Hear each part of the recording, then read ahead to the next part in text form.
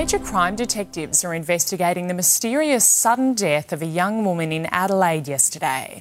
The 26-year-old was found unconscious in a suburban house. Paramedics rushed to the scene, but they couldn't save her. Police are searching for video of a black car that may be connected to the case.